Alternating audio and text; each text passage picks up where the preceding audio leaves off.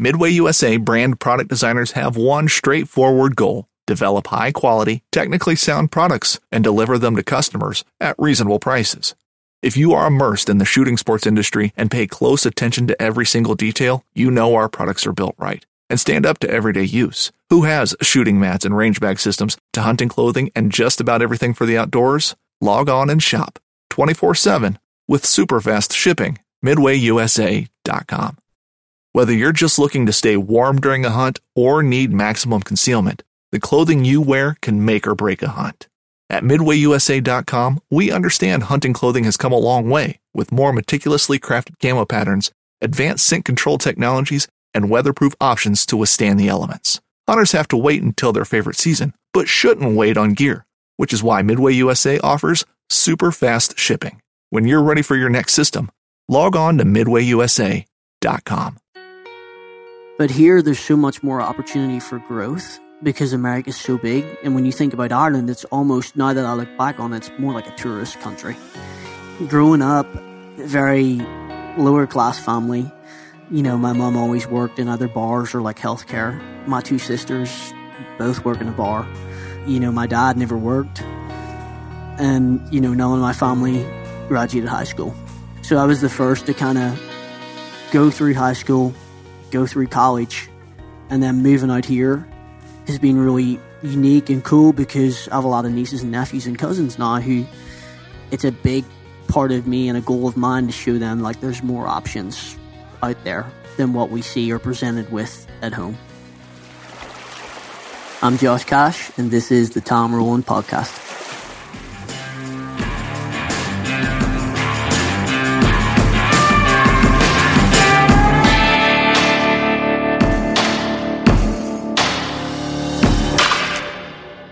Hey, everybody. Welcome to the podcast today. We got a good one for you. Today is a little bit different than most of the other podcasts that we've done. This one is going to be with my friend Josh Cash. And Josh Cash is an Irishman. He is a true Irishman that has come to America, and he is married an American. And recently, he has gone through the process of getting his green card.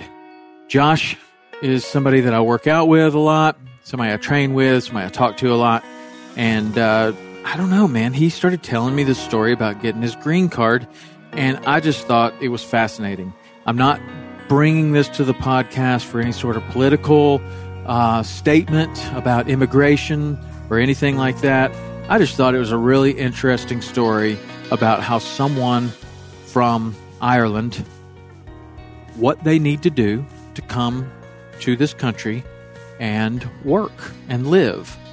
And it is a process that I didn't really know or understand at first. And immigration is in the news so much right now that having someone that I know, like, trust, you know, kind of understand, having them tell me the story of going through the immigration process was incredibly interesting to me. I hope it'll be interesting to you as we talk to my friend, Josh Cash. All right, Josh, how's it going, man? It's going good. I'm glad to be here. Good deal. You were just telling me that you're having trouble with the headset because you're deaf in one ear? Yeah. So, was born, I don't really know the name of the disease, but it's fed by water. And I was born with a hole in my eardrum, and it kind of fills up sometimes with gunk. Yeah. And every now and then when I was younger, I used to get it cleared out. But with the hole in the eardrum, I got about 7% hearing in my left ear.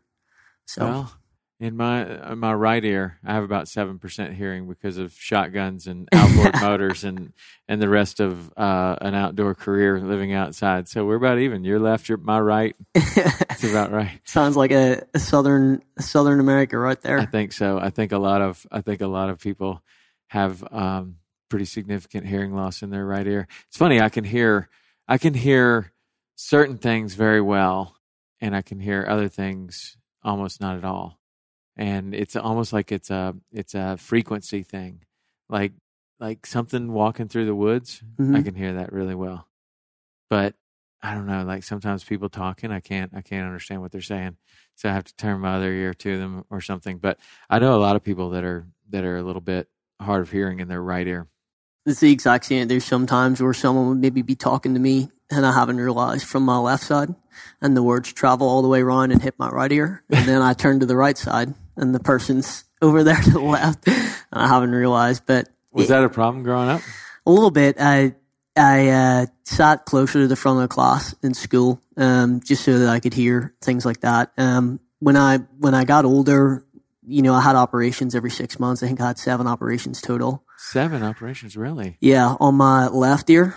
Like more so than like tubes in your ears, like more serious operations. Yeah, so they would cut open the back from the back, and it kind of fold down. And there's a lot of gunk that would form up in there, and they would scrape out as much as they can until it got too close to the brain. So I still get that. I still get my ear cleared out sometimes, not operations, just kind of, it's a suction process. But basically there was a chance to kind of do that, to get an operation to try and clear out all of it and stop it. But there was also a chance of being paralyzed on the left-hand side of my face just from a risk of doing it.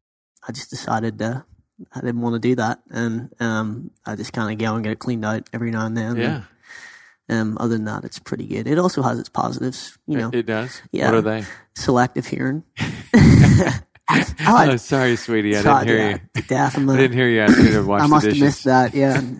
So I had my mom kind of figured that out when I was starting to grow up, and kind of used that sometimes in the wrong ways, but it was all lighthearted. It was fun. And then you said you went blind? Yeah, so that was crazy. It's always a bit of a joker growing up in school and in the classroom and whatnot. And, one morning I woke up and I couldn't see out of my right eye. And I told my mom about it.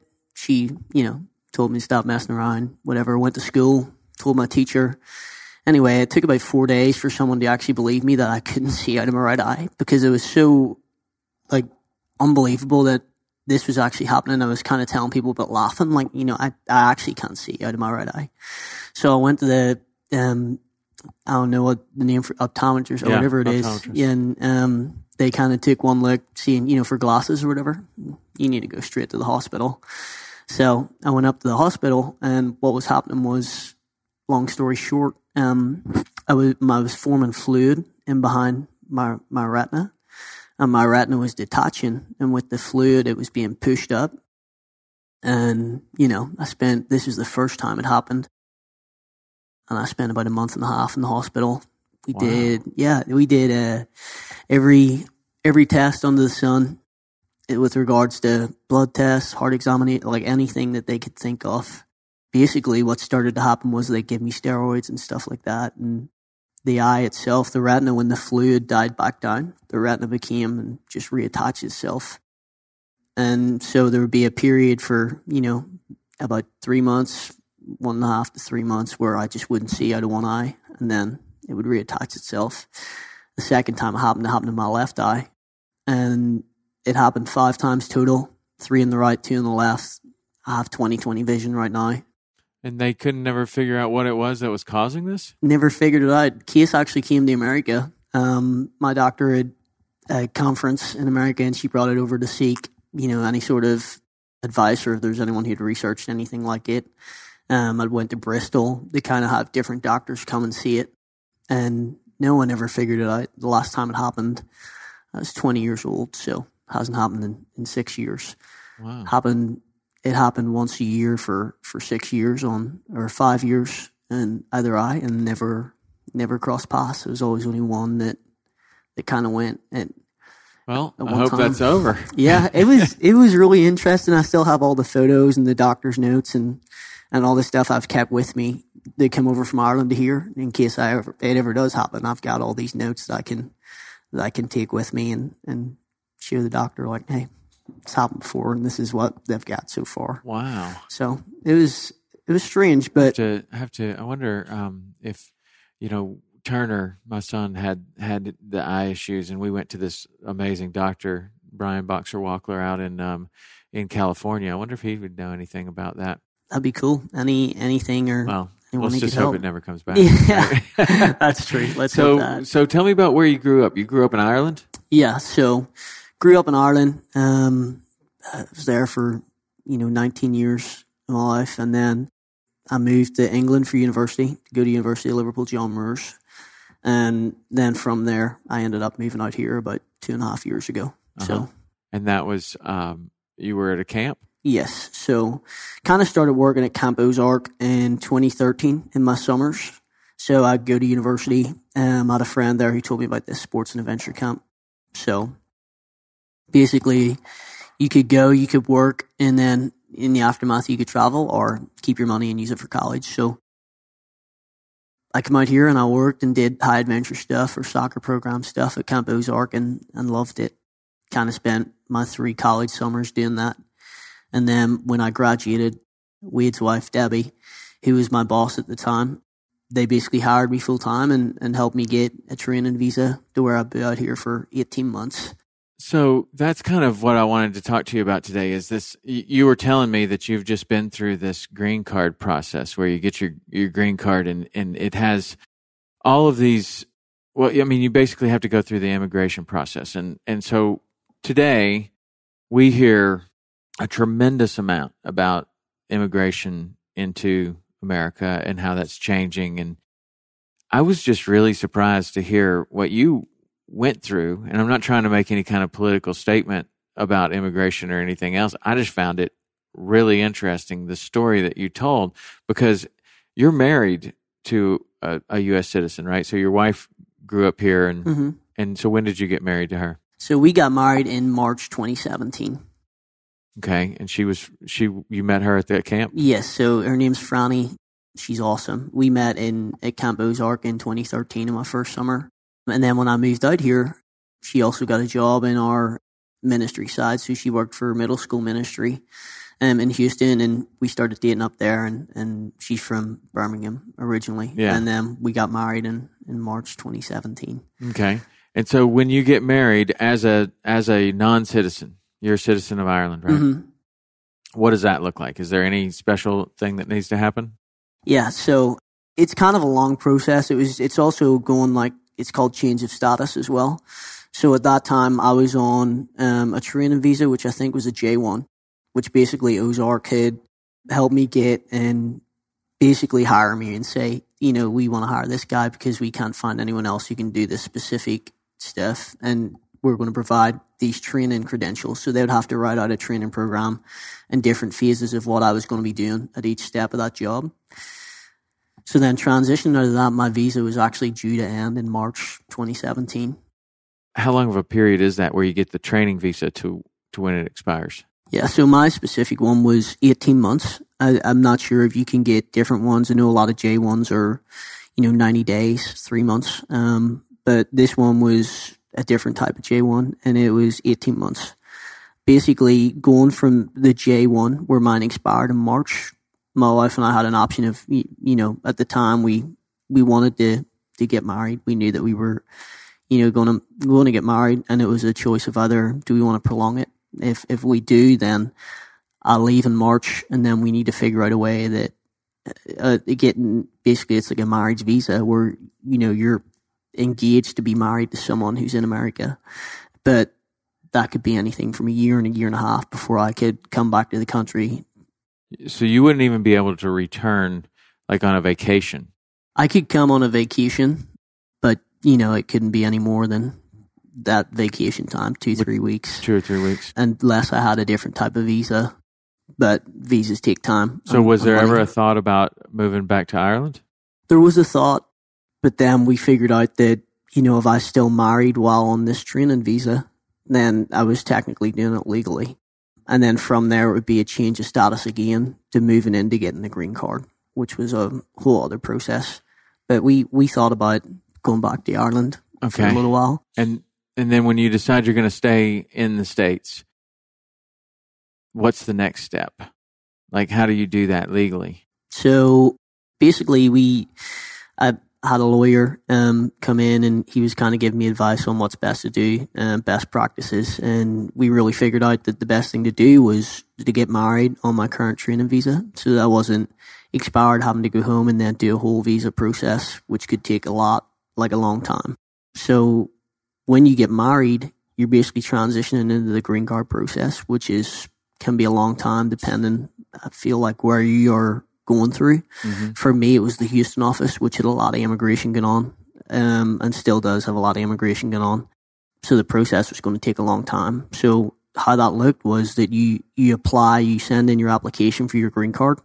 And while you're waiting on that, you also apply for a work permit and a travel permit.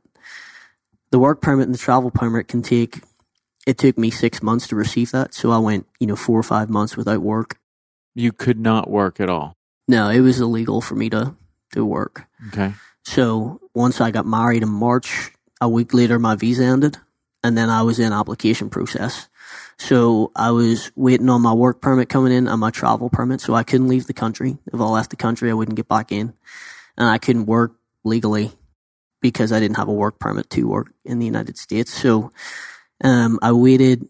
We basically kind of hung out with her family until my work permit arrived in November 2017. Mm-hmm. And the work permit lasts a year. And the whole point of the work permit and travel permit is it provides you that window on the wait for the green card. My green card was still taking a lot longer. And then in July, I had to reapply for an extension on my work permit and travel permit because that extension was needed because it was going to expire in November. Mm-hmm. This November passed.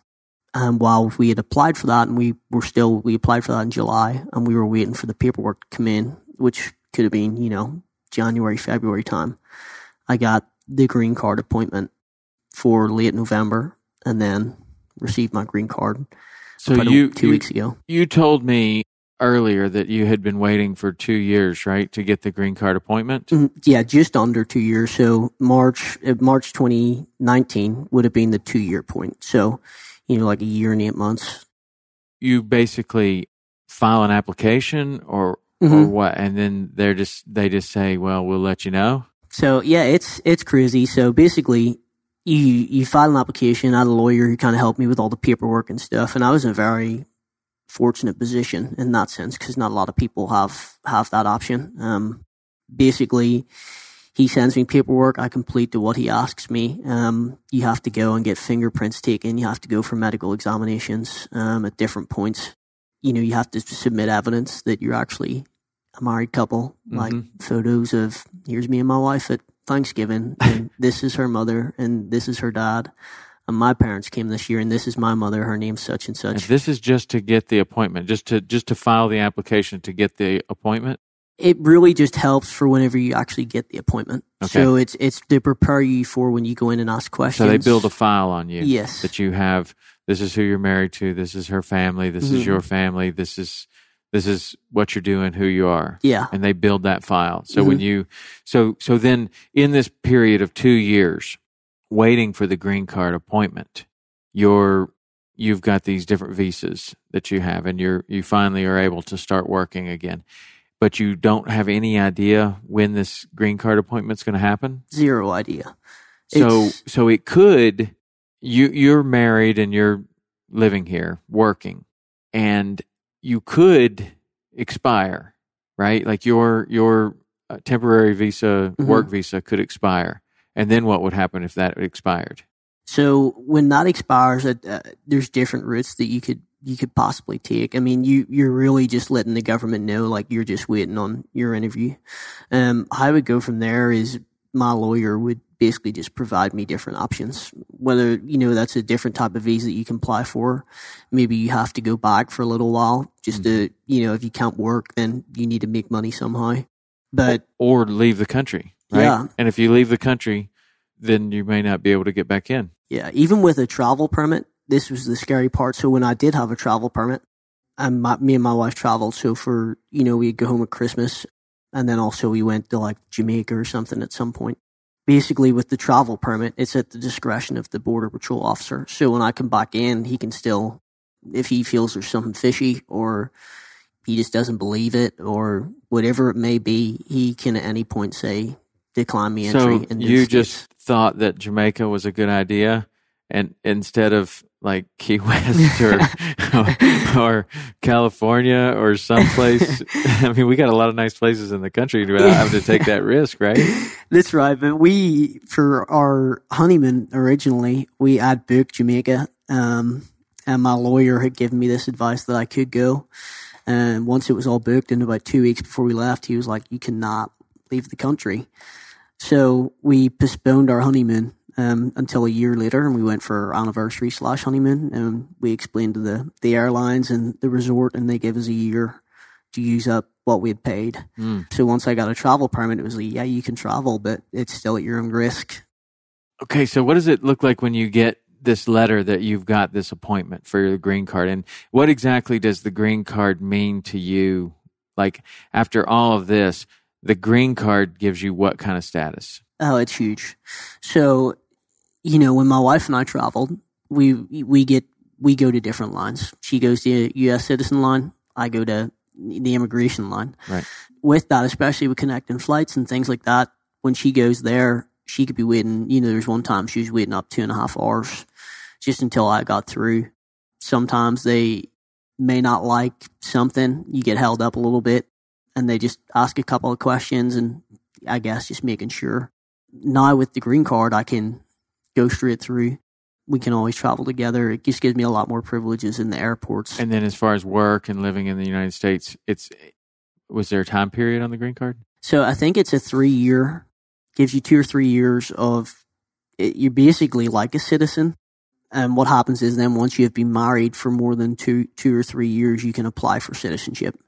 And then citizenship is going to be, the end goal, essentially, because once you get citizenship, you don't have to reapply for green cards.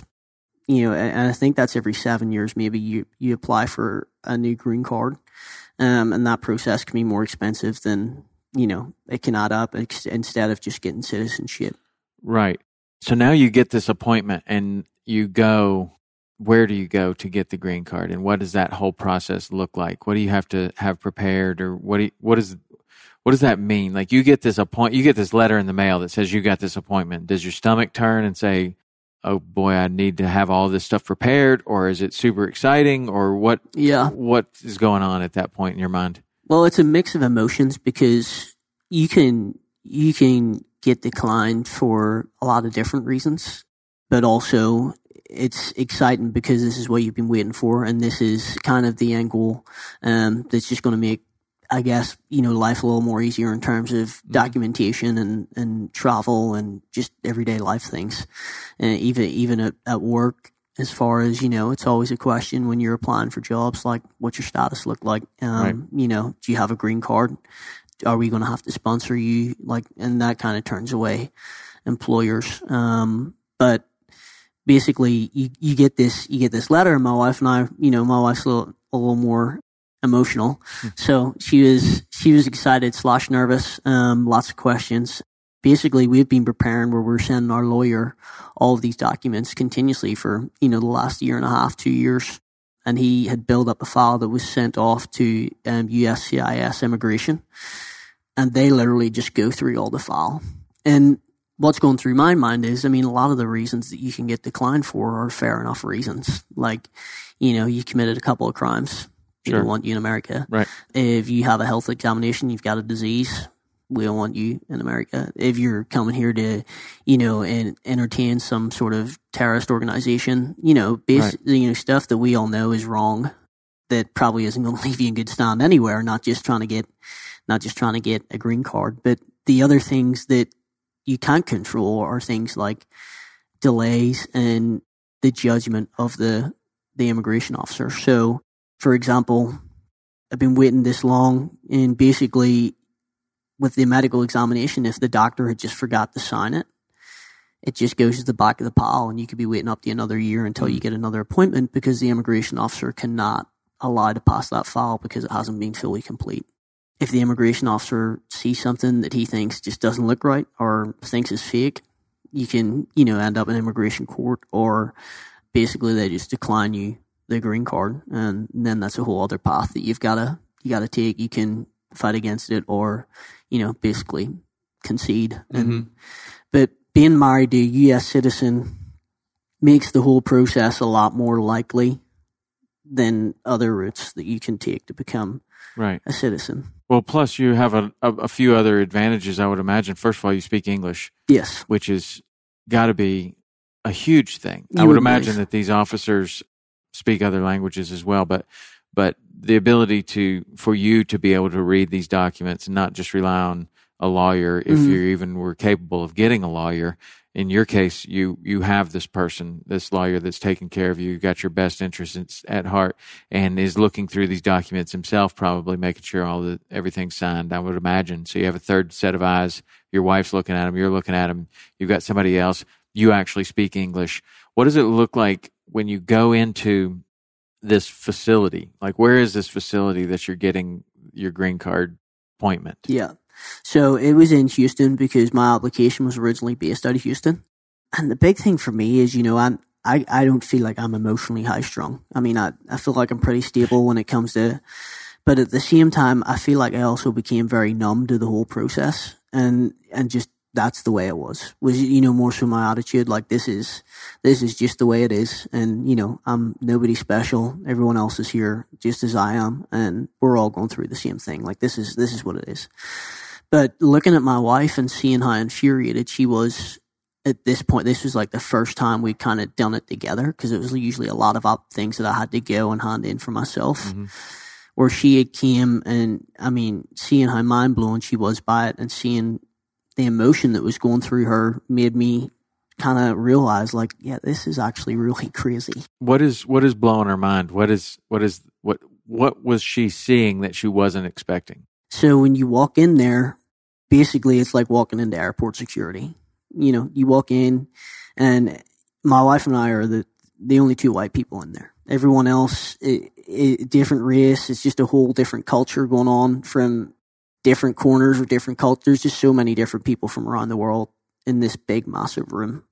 And it's just noise, just loud noise. And a lot of folks there don't speak English. And I can't imagine what it would be like having English as a second language or not knowing English at all doing this process, which made me really thankful for that. But, you go in and these security officers are, screaming, and I don't know, you can't speak for every facility, but this was just this specific day and this is the way it was in my experience. But, you Chinese folk there, I remember specifically there's a Chinese man who, just not a lick of English at all. And they're screaming, take your shoes off, take your belt off, and like pointing. And he's like looking down, like no idea what they're talking about. He's like pointing, trying to figure out, and just the anxiety you could see going through his mind. And my wife has a lot of empathy for, like a high intensity of empathy for a lot of people. And that for her was just really upsetting. But then once you get in there, the desperation that you feel in the room, there's people who you can tell have borrowed suits.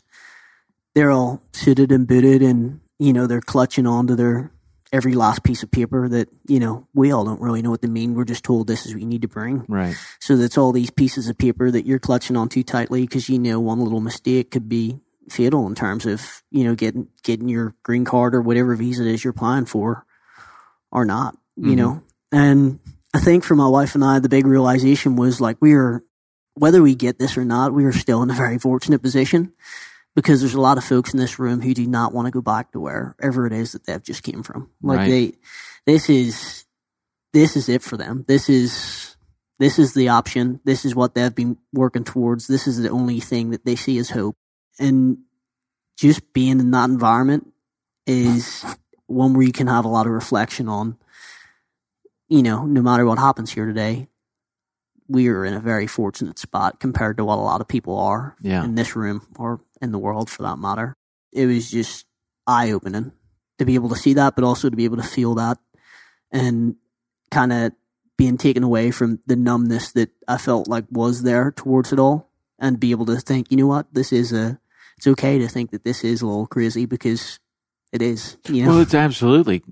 I mean, I've never been in that situation. That's one of the reasons why I'm fascinated by this story because I don't know. I guess when I think of immigration, and you and I have been friends for a while, and I just, then you tell me that you're doing this, and it just didn't sink in, I guess, that this is what you were going to have to do, and you were going to have to go through this like anyone else from anywhere else in the world, friendly, non-friendly, allied nation, non-allied nation, whatever. Yep. English speaking, non-English speaking, everyone goes through this process, or everyone is supposed to go through this process.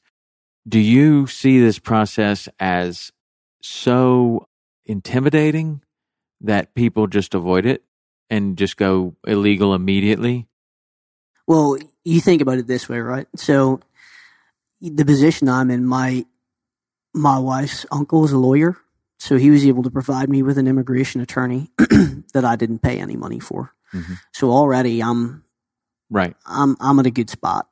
Secondly, the people the community that is I've managed to find here in America who's all willing to help, and my language is English first speaking. That also puts me a step up in the sense of this is not going to be as hard of a process than what it's going to be for a lot of other people. When I picture myself coming from Central America or places like that, I almost understand why people just don't do it. It's, coming here and first of all, it's a lot of money that you need to, it's a lot of money to get here. And then it's a lot of money to do the application process, especially if you're using a lawyer, mm-hmm. which a lot of people will, because you make one silly mistake and the whole process is down the drain. So I think that I understand why it needs to happen. And I understand the importance of it in terms of protecting America and its citizens from, just anyone and everyone entering the country that could be bringing anything or everything. Mm-hmm. But at the same time, if I picture myself as a refugee, there's no way in this world after just doing it would I ever want to do it as someone in their shoes. What if you didn't have a choice? I mean, so the refugees are coming and they don't speak English and they don't have attorneys, and they probably, maybe if they're a true refugee, they didn't bring anything other than maybe they have identification. Mm-hmm. Where does that process start for somebody like that? Like they just, here, fill all this out. Well, good luck. I'm not really sure from a refugee standpoint. I do know if you enter the country first off without a visa, then you already entered the country illegally. So that alone warrants you not to get a green card.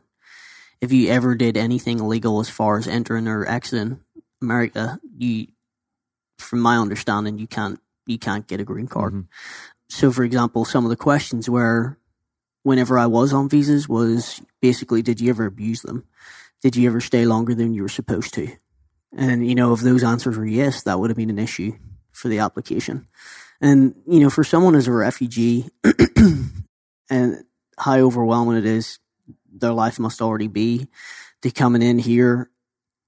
I feel like the opportunity ahead of them is already greater without even having to go through a green card process. Like they have so much ahead of them that they didn't have before that I don't even think that's a thought in a lot of their minds. It's not, I have a lot of friends here and it's more so, it's not really an option. It's just kind of, this is the way it is. I've got some friends who their parents were from Central America and they moved here illegally. And then basically my friends are on visas continuously, but they can never leave the country.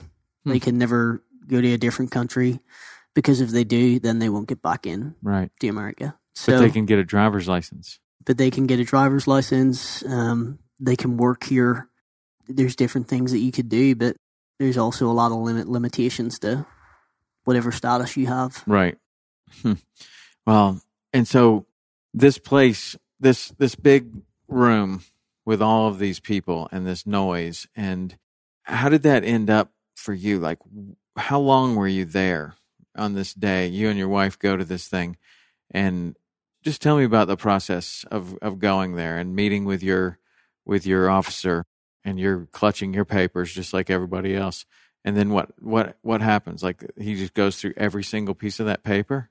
So what was really refreshing and nice was, our experience overall, was probably a good one. I mean, we get in there, we spend probably 20 minutes waiting, which for the whole time I've ever been doing any of this is pretty unheard of.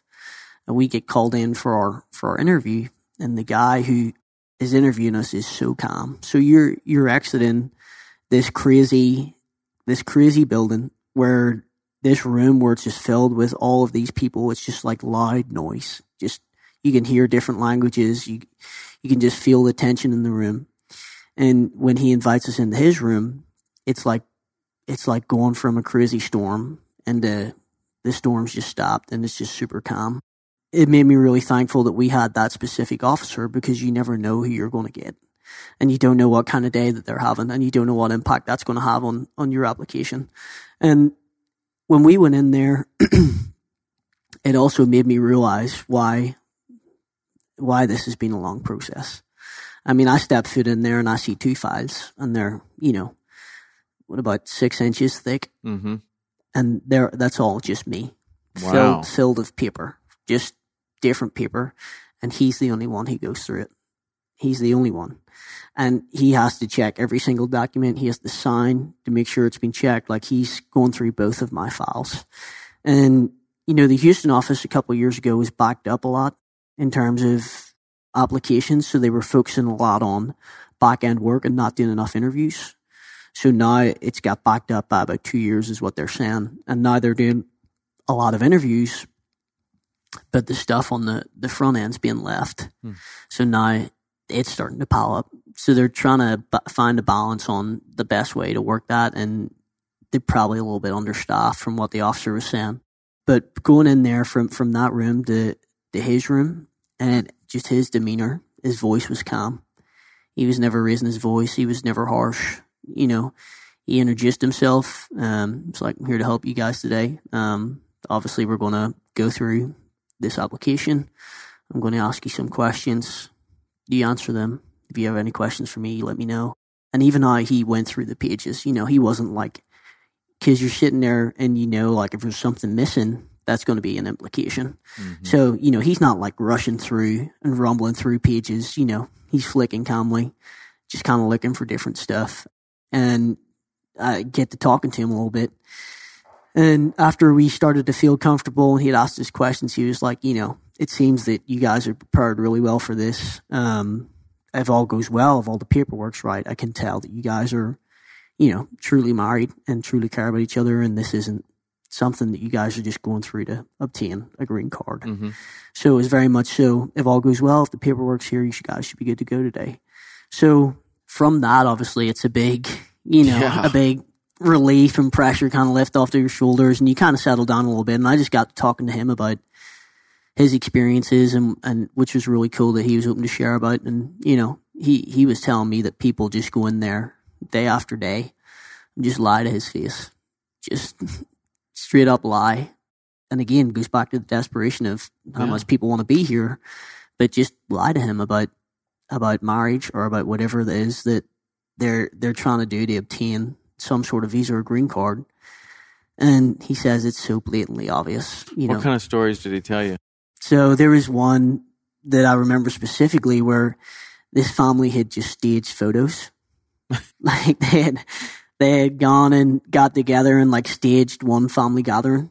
And he said it was just so blatantly painful, so it was just obvious and painful that they were really sticking to what, that they'd tried to convince him, and he just wasn't having it.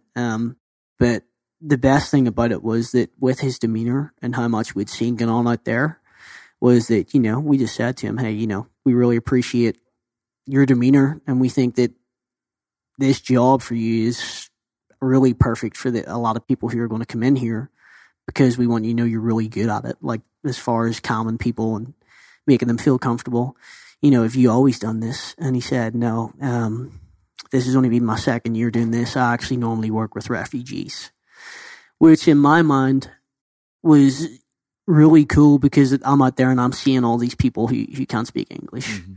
And then I'm getting this peace of mind and knowing that a lot of them are hopefully going to come in and meet this guy who seemed to care, and he was fair. You got to get your crap done. Like, this is the process. This is how it works, but also very understanding, very calm. collected compared to what everyone else was out in that room. So there's a lot of times where I was sitting going, you know, this process is terrible. I don't understand why they make it so difficult.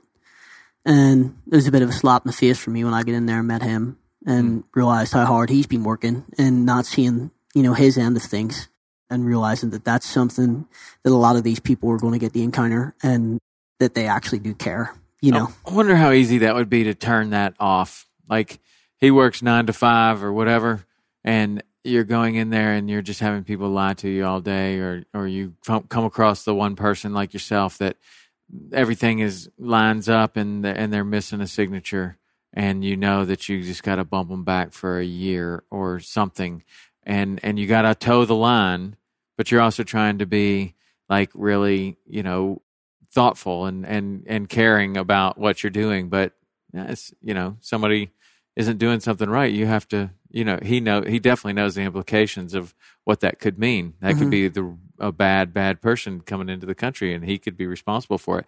But I wonder how easy that is just to turn that off, and what kind of process you got to do when you got a job like that to get prepared for the day. Like you walk in there, you have no idea you have no idea what's coming up for the day. No. And then when you leave, like, do you think it's just as easy as he just turns it off and takes off his uniform and sits down and watches TV, or goes and works out? Or I think people have their different processes and how they process things, but it's got to be really difficult, especially and I think he's probably learned a lot in working directly with refugees, and he obviously has a gift for being able to do that. But it's got to be hard in the sense of, you know, like you're making a break in someone when the desperation to get into the country is so severe. Yeah. But to do that job, I feel like you've got to have a good balance. It kind of reminds me of like someone who's maybe into social work or someone who's a doctor and in surgery. Just kind of, you need to be able to not carry that stuff home with you. Mm-hmm. And I think for him, from what I picked up from him, it was very much so like his demeanor and how he worded everything was basically, it was all fair. It was, I'm here to help you. I'm not here to, you know, I'm in no way here to make this process difficult for you.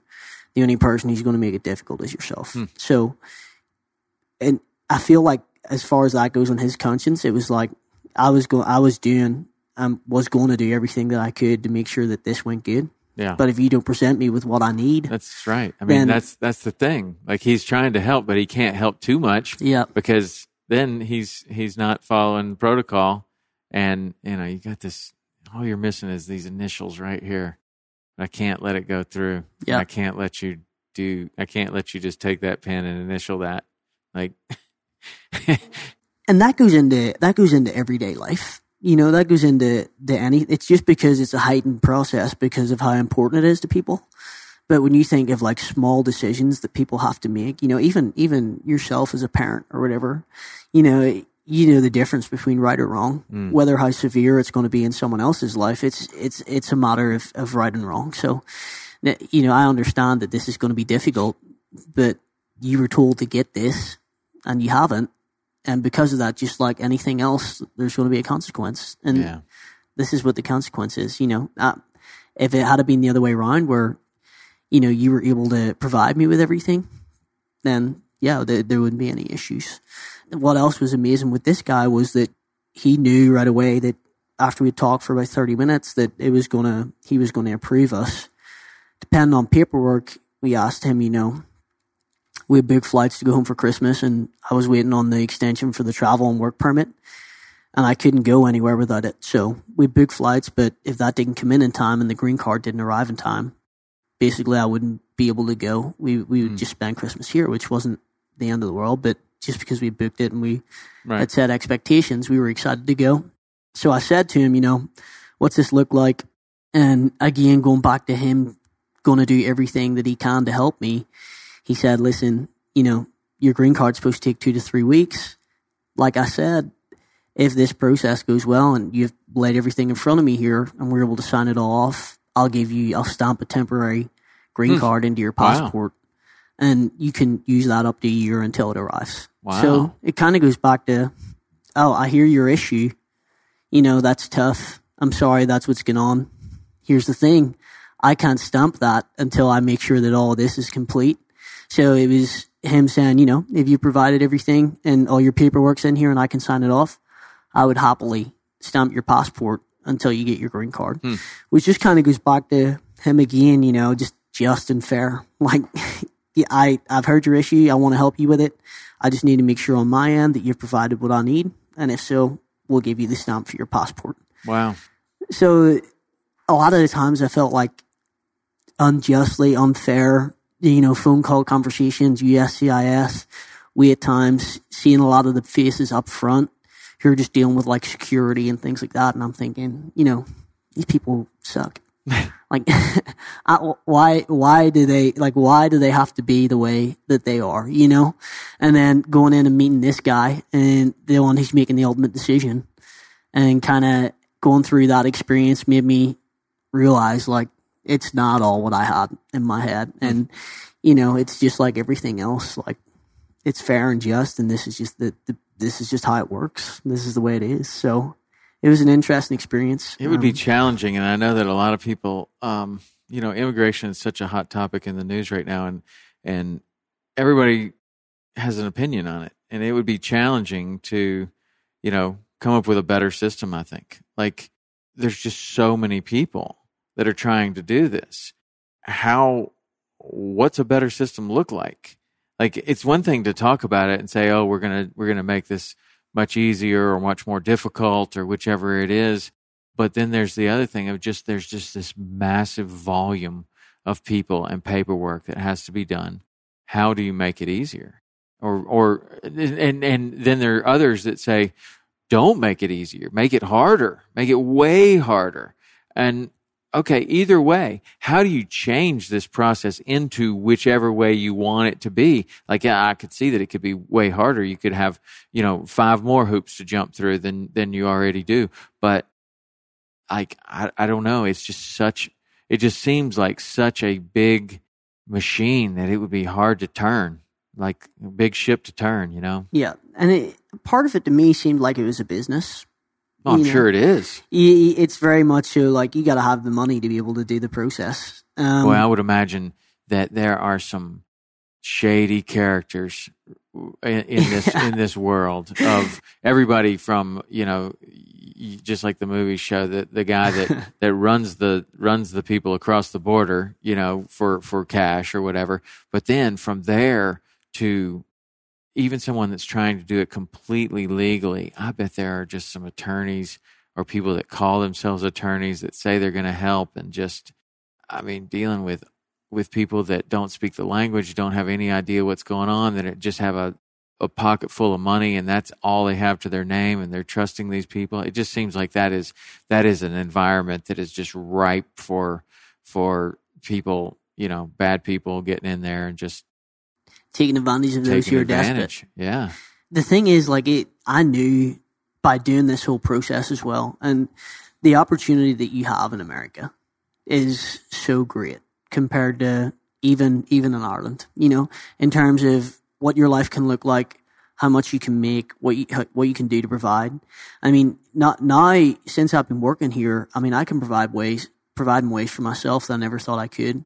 And then on top of that, I'm able to provide for, you know, my sisters and who aren't able to make the money that I make, and also have kids and my family. There's just so many more things that I can do. Like what? Like what does it look like, the difference between Ireland and like your life? If you were to say you and Franny are going to move there, and you're going to do a job that's similar, what is the difference? So basically, you know, coming out of college, you're lucky to make between 18 and 20,000, and that's pounds. So about 25, 26, which isn't bad money. Like that's good money at home. But here, there's so much more opportunity for growth because America's so big. And when you think about Ireland, it's almost, now that I look back on it, it's more like a tourist country. Growing up, very lower class family. You know, my mom always worked in either bars or like healthcare. My 2 sisters both work in a bar. You know, my dad never worked. And, you know, none of my family graduated high school. So I was the first to kind of go through high school, go through college, then moving out here has been really unique and cool because I have a lot of nieces and nephews and cousins now who it's a big part of me and a goal of mine to show them like there's more options out there than what we see or presented with at home. So going on it from that road, like coming out here and now I work in a job where, I mean, I make more than anyone in my family has ever made. 26 years old. And I mean, it's just kind of the start of my career. And it's not really, I don't think, there's choices that I've made specifically that has allowed me to get here, but also a lot of the influences I've had in my life to get me to this stage and be here in America just provides you with so much more. So it's interesting to think like, I mean, the only real difference in me being so far up to where I am is kind of being here. The people I've met here, the opportunities that were presented, the jobs that you can achieve. Like the job I'm in now, it would be almost half at home in terms of money wise. But then, living, your healthcare is paid for and things like that. But you can just get so much more here, and then with that you're able to provide so much more when you go home also. Now that we're at this phase in life, it's kind of really exciting that hopefully that can be something that I can do more for my family, and that's just something that my wife and I are excited about and thankful for. So it's just a different world. I feel like, especially I can just talk about Ireland. I don't know what it's like in other countries, but the opportunity for what you can do and achieve here is so much greater than what you can do at home. How does it affect your day-to-day mindset that you're here and that you've achieved this green card status and basically now you're on the highway, you're headed down the road and you can do anything right now. So you always seem to be overwhelmingly thankful and grateful just in being around you, but we've never really talked in this depth about the difference between Ireland and the United States and this whole process of getting the green card and seeing what you've seen and this intense desperation and everything. And I just wonder how that affects you on a day-to-day level, as far as like thankfulness or being happy with where you are or the goals that you have set for yourself now. I mean, how does that change? Yeah. So especially now where we're starting to see it more gathering up. We bought a house recently. My family's never really had that opportunity. But it's always just feels like a continual season of gratitude where it is thankfulness and bringing that into my daily life. Like there is nothing in this world in terms of my current world that is really gonna just upset me. Like as far as, what I've got, I've had a bad day in the office. Great. Like no one really wanted to talk to me in sales. I didn't make a sale this month. But when I just reflect on like going from growing up to where I personally came from and then being in this situation of like even RRL and getting to place myself in opportunities where I can meet guys who were able to go and do things that they set out to achieve, like yourself and Wade and Alan and all those guys that come from different backgrounds and different paths or went down different career paths. Mm-hmm. It's so unique to me that I get to even come and work out with these guys and be able to just kind of place myself in something where I can just learn more from. Like again, that just wouldn't be something I could get at home, So in my daily life, kind of anyway, a lot of times is that I can give back towards my family specifically and try and not get caught up in like getting more because you can get so much here. Trying not to get caught up in that aspect, but just slowing down a little bit and talking to my family and seeing where they're at as far as, what can I help you with? Like, I'm very fortunate to be in a position that it just so happens I fell in love with a girl from America and now I'm here. Mm-hmm. It just so happens that this has now provided me things that I can provide you with. So what can I help you with? And what kind of things are you helping your family with? Yeah, financially is a big thing. Yeah. Having my nieces and nephews being able to just fly over and hang out and something that we can hopefully begin to pay for, showing them that they can maybe come college maybe an opportunity for some of them. And just seeing my family being able to step outside of a small town that they grew up in and stayed in. Every one of my family live in the town that we all grew up in. And stepping out of the habits that were formed and stepping out of different culture and into a new culture and being able to just open their eyes to a little bit to what else is out there.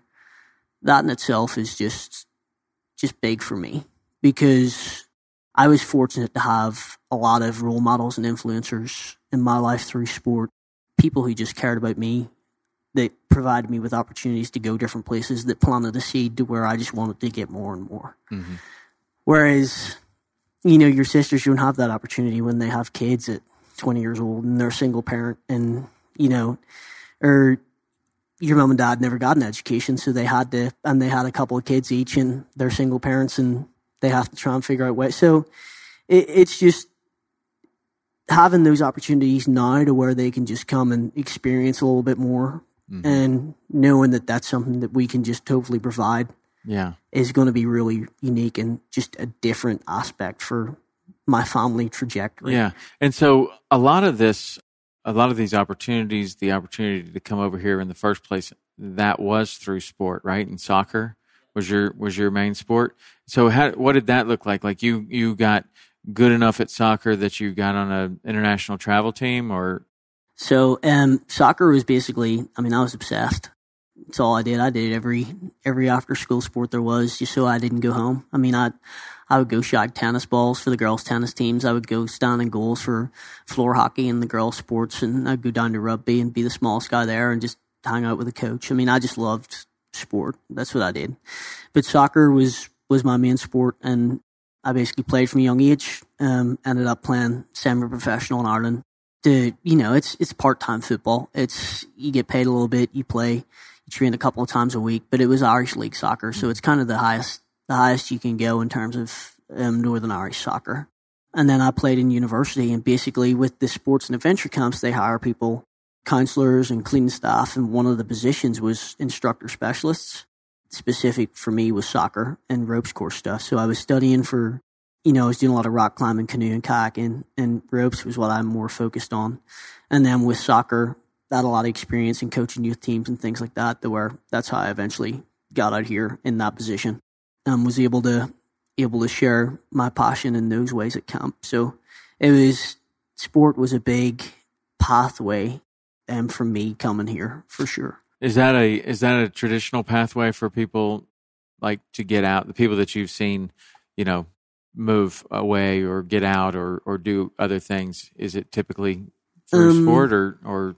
Yeah, it seems that way. A lot of people I meet were college athletes who came from the UK, and a lot of them would have been, especially with soccer specifically, were in professional academies. So like Premier League soccer teams, or just below that, to where they maybe just didn't make it.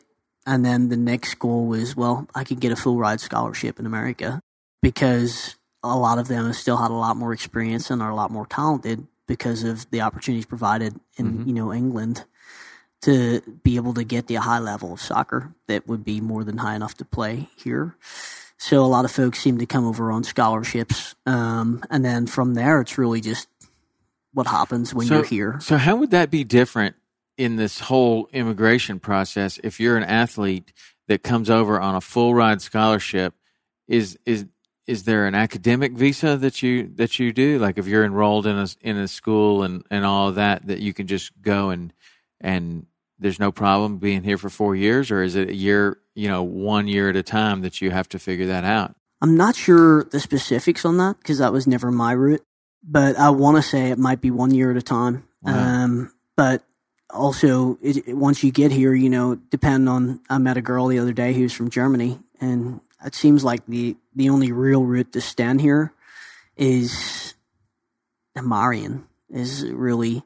Yeah, but even in this conversation, that's what I would have thought before we had this conversation, that you get married and basically your road's paved for you. But that's not necessarily the case. I mean, you still had to go through a tremendous amount of paperwork and all of these appointments, and then you still could have screwed it up, right? Like not had all your paperwork or whatever, and just getting married is not enough at all. No, it's not. You still have a chance of not being able to stay here when you get married. I know a couple, when I worked at Ozark, he's around your age, and it's either his sister or brother. Anyway, one of them, they haven't seen their husband or wife in 7 years. Wow. And they're married, but all this paperwork and trying to figure out their way around it, I'm not sure of the specific issue, but it's looking like 10 years before they'll actually, so they like got married, basically parted, and she hasn't been able to get back in to the country. And it's looking like 10 years is going to be the length of time that it'll take before they actually spend some time together in their marriage, which is just mind blowing to me. Like, wow. So it's what I meant to say was it's probably your best option in terms of getting a green card, but obviously I'm in no way encouraging Marion just to get a green card. Yeah, that's the Hollywood movie. That's the there's been a bunch of Hollywood movies like that. I think it's Gerard Depardieu had some movie about he was trying to marry somebody to get his green card. Someone was talking. I forget. I don't know if it was. They were talking about the other day. There's a really popular one, but they basically probably do that one. Yeah, maybe. But in the movie, they made it out like if you get married and everything looks good, you go into the meeting and they look over everything, then you're good. You know, but still could look staged. Yeah, it sounds like Hollywood. It could look staged to the officer, even if they were real pictures. So from here. Where do you go from here? What are your goals? What are you trying to do? So it's an exciting time. Basically trying to figure out now if citizenship's a possibility with as far as Ireland goes. So I'm not sure, coming from Northern Ireland, I need to figure out if we can do dual citizenship. Big part of me doesn't want to lose my Northern Irish citizenship, but long story short, it might be, if it is something that they don't agree with and you can be one or the other, I will just become an American citizen, because it'd be so much more difficult to go from this to having my wife go over there and then going through a process of getting her transitioned and everything. So the next goal will be citizenship, which would be a couple of years down the road, and really just grasping any opportunity I can while I'm here and just running with it and see where it leads down the road for my wife and I, but then also for my family, and what we can do there is became a big passion of ours, and hopefully we can provide in ways that we didn't think was imaginable before. So that's kind of the next steps, and figuring out what that looks like career-wise. I'm still unsure, but that's kind of the goal right now. Well, I tell you what, this has been a really interesting conversation, and as always, I love to surround myself with people that are thankful and grateful and, just happy. And that's what you always seem to me, man. You just seem like you're just, every day is just, you're just super happy to be wherever you are and being super thankful and grateful. And so I'm glad to call you a friend, and I appreciate you coming on and telling us this story. Awesome, man. Thanks for having me. And I'm looking forward to a lot more RL memories. Yeah, we'll be definitely doing some big time workouts. Thanks, man. All right. See you, Josh. See ya. Wow. Thank you, Josh, for being part of this and being willing to share your story with us. I really appreciate it. I learned a lot about the immigration process, a lot of stuff that I did not know. So I really appreciate Josh coming out and being part of this podcast. We have so much new stuff going on, more stuff on the website, TomRowlandPodcast.com. And so many of you have sent emails, which is awesome. Love to hear from you. Love to hear your suggestions on more guests for the show. Love to hear what you're doing. And I encourage you to send an email. Send an email to podcast@saltwaterexperience.com. Let me know what you're up to, what you think about the podcast, and if you have suggestions for guests. Also, you can follow me personally on Instagram. That's Tom_Rowland, ROWLAND. Instagram, that's the social media platform that I'm the most active. If you'd like to see what goes on a regular basis, follow that account. And also follow saltwater_experience on Instagram. Those are the two social media platforms that I pay attention to most. So if you want to get in touch with me, podcast at Saltwater Experience, or the Instagram accounts. All right, until next week, I will see you on the water. I'm Will Cooper, host of HuntStand's Make Your Mark podcast. If you haven't already, download the free Waypoint TV app to listen to our podcast and watch the original films from HuntStand Presents, anywhere, anytime, and on any device. On Mondays, head offshore with Captain Scott Walker and Steve Roger for breathtaking deep-sea adventures. Coming to me. Double. He's jumping. Oh! Look at that belly. Don't miss Mondays with Into the Blue, brought to you by Academy Sports and Outdoors from 7 to 10 p.m. Eastern. Tell a few fish stories along the way. On Waypoint TV, the destination for outdoor entertainment.